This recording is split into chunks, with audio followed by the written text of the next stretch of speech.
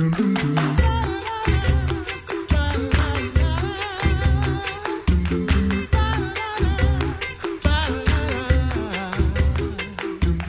back to the Coffee Hour. I'm Sarah Gulseth. It is Monday, June 24th. I can't believe it's June. It is so beautiful outside right now in St. Louis. It's not raining for once, and it's quite lovely, which is it just makes for a wonderful Monday. Andy is on vacation today in a beautiful place with his family. He will hopefully be back on Thursday, and then we are off to the races with all of our conventions and traveling to all these places. Come visit us at our KFUO booths at National Youth Gathering and the LCMS convention. We will be at both places, and we'll also be all over social media that during those times as well, showing you behind the scenes pictures and videos and all kinds of great stuff on our social media at KFUO Radio. And speaking of social media, it's such a thing. It's been a thing for a while, and there's always questions about how pastors interact with social media, how churches should interact with social media, whether they even should interact with social media. So, joining me by phone today, Pastor Martensky, pastor of Emmanuel Lutheran Church in Waterloo, Illinois. We're gonna try to hash this out in 12 minutes, right, Pastor? Perfect. Sounds like a plan. If we had 13 minutes, then we'd probably be able to knock it out. Yeah, but, I know. So. Just one more minute. So this is a really, really broad question to ask first, but how does and how should the church interact with social media? What does that look like?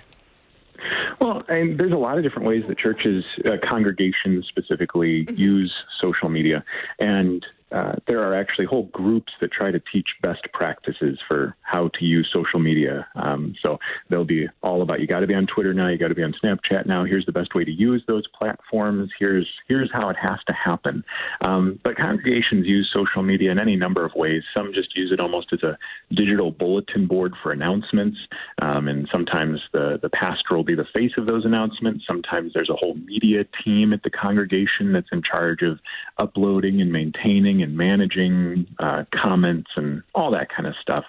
And so there can be a lot of benefits. Some congregations will do Bible studies or do live Bible studies on Twitter or YouTube or Facebook. And so there's tons of different ways that congregations can use social media.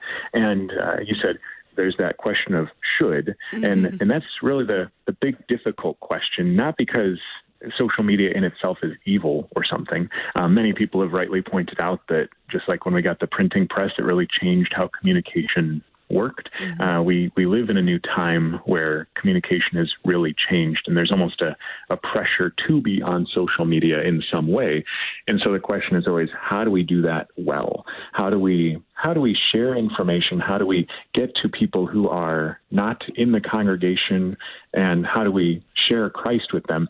But how do we avoid some pitfalls that can come from being overly involved in social media or having it become something that it's not supposed to be? If social media is supposed to be bringing people to the church, what do we do when we see that pitfall of it becoming the replacement for being at church? Because there are many of those social media gurus that kind of operate under the assumption that we're getting to a place where people just won't come to church. So now we have to figure out how to be on social media to bring Jesus to them, rather than seeing it almost as another form of marketing or advertising in order to get people to come to church.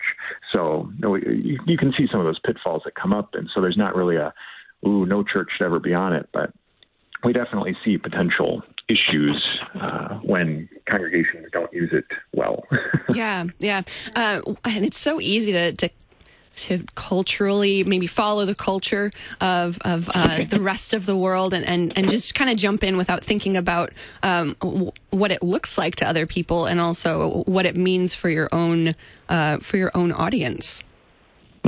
Right. I know I was looking for it this morning. I can't remember where it is that Luther makes a comment. Even when the Bible was being printed, it was one of those, praise be to God, people get Bibles in their hands. But he talks about the misconception that people would have of, well, I have a Bible now. I don't need to go to church. Why do I need to do that? And he says, at which point they go home and they don't read their Bible. And if they do open it, they haven't been taught how to read it. Like they haven't gotten that understanding of putting the dots together, and it ends up becoming a problem anyway. So how do we avoid some of those pitfalls? That's true. Yeah, and I think that's maybe one thing that we forget when we start bashing on social media is that technology has always been changing. There's always something new. There's always a new thing that the church has to deal with as far as getting or telling people about the gospel or new tools that we could use. And there's always that question of should we do it and how do we do it? Yeah. Right. What are some of the other pitfalls that churches and pastors, congregations can easily fall into?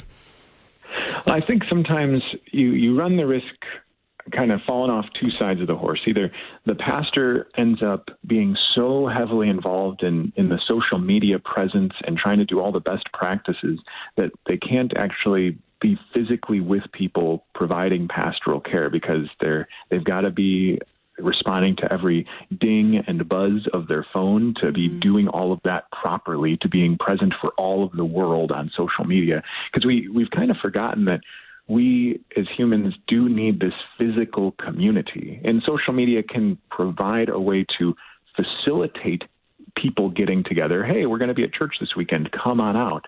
But oftentimes it becomes the replacement. So we think that we're getting human interaction just by replying to the comment or seeing what happened, that someone posted that cat picture that has been floating around, whatever, But then on the other side, if the pastor's hands aren't on it at all, and you just have other people who might not be as theologically astute to see potential pitfalls in the way they're responding to a comment or the kind of picture they're posting and what it can mean, then you can run into a whole bunch of problems because things go viral so quickly today that it takes one wrong comment or one misplaced picture to lead to a huge blow up that can lead to problems. And so trying to manage these things well can be a big issue. And of course, there have been so many books written about the issue of narcissism, and there's sometimes where I wonder how different is it if you've got a public Twitter account or a very public Facebook page and you're just saying things out loud. How very different is that than standing in the middle of a mall and shouting at the top of your lungs, hoping that someone will hear you? Yeah. So we run into this already with ourselves as human beings posting selfies, and there's tons of books written all about the selfie culture and the narcissistic epidemic, and all these kind of things that we run the risk of pastors potentially becoming, not idols, but growing like a cult of personality that, people are just going to this church because of this pastor, because he's so hip and he's so cool and all this kind of stuff. Not that a pastor can't utilize things well. I know that there are many pastors who have been associated with KFUO or just that are awesome Lutheran pastors that faithfully and well do a good job of managing social media and being there, present there, but also making sure that they are present for the people of their congregations. Mm-hmm. Yeah. But we can run the risk of that constant buzz of distraction or having the pastor risking that narcissism. Of course, that doesn't, it's not a guarantee that it's going to happen, but when you're always looking for the likes, always looking for creating the buzz, you can easily get distracted. Yeah. So always have to be cautious about that congregationally and personally as we individually use this, trying to share the gospel with people. Absolutely. You mentioned pastors that are doing it well. I don't want this conversation to be all negative. What are some examples of churches or pastors using social media in a way that is effective, that is helpful, that is supplemental to the word and sacrament ministry that happens in person in church? Yeah, and to tail on the very last thing you said there, I know people have probably heard that word Gnosticism at times, which is just, there's a lot that you can say about it, but the suggestion that the physical isn't as important as the spiritual or the disembodied. And oftentimes people talk about social media disembodying us, that we no longer think about the importance of the physical side. It's just, well, I can watch this at home, so I don't need to be present with Christ's church, you know, that kind of stuff. But in terms of that last question, I know I really enjoy a lot of stuff that Pastor Wolfmueller does, and Pastor Wolfmueller does Cross Defense, you know, on KFUO, and he posts stuff on YouTube. He's present on Facebook. He does a ton of stuff, and I know that he and Pastor Fisk both have had long conversations on some of Pastor Fisk's podcasts about these very things. How do we do this that we're not trying to be anonymous? Like, obviously, anything that's being said is being said by someone, and we should be forthright about who's saying it. But when you're forthright about who's saying it, you run the risk of it becoming about you. You know, like, how do you do these things well? And they've had some really good conversations about that with each other, because they are both very present online. They're both very big on trying to use these tools well. So I know Pastor Wolfmueller and Pastor Fisk both have podcasts.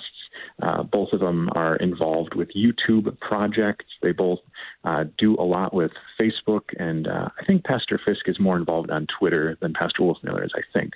But I know that their big goal is always that they're just sharing the gospel and people get to hear it.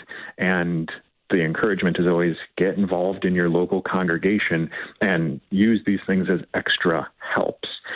But there are even people that see them and will say, well, then you're running the risk of becoming people's pastor without being able to be there to provide spiritual care, you know. And so there's people that even would look at how they leverage these tools and say there's a risk to it, but they are also, I know, aware of that and try to be cautious of it.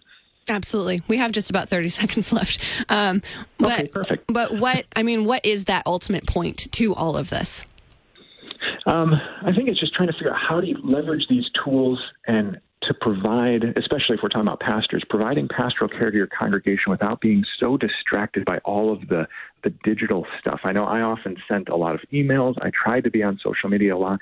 At this point, I try to focus my time more on being present with people, because oftentimes you can see the statistics of who is opening what and seeing what, and it's like, okay, I've got 3 people seeing this, or I could have a really good in-depth, in-person discussion to provide God's word in person to this individual. And so trying to figure out where that balance is, I wish I had a perfect answer, but like I said, if we had an extra minute, I'd be able to get that. But, next time, we'll get that extra minute. Right.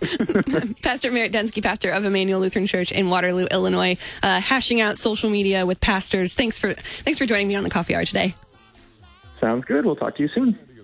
Is a production of KFUO. To support the Coffee Hour and KFUO Radio, visit KFUO.org. You can also text KFUO to 41444 or send an email to gifts@KFUO.org. And you can call us at 800-844-0524. KFUO. Christ for you, anytime, anywhere.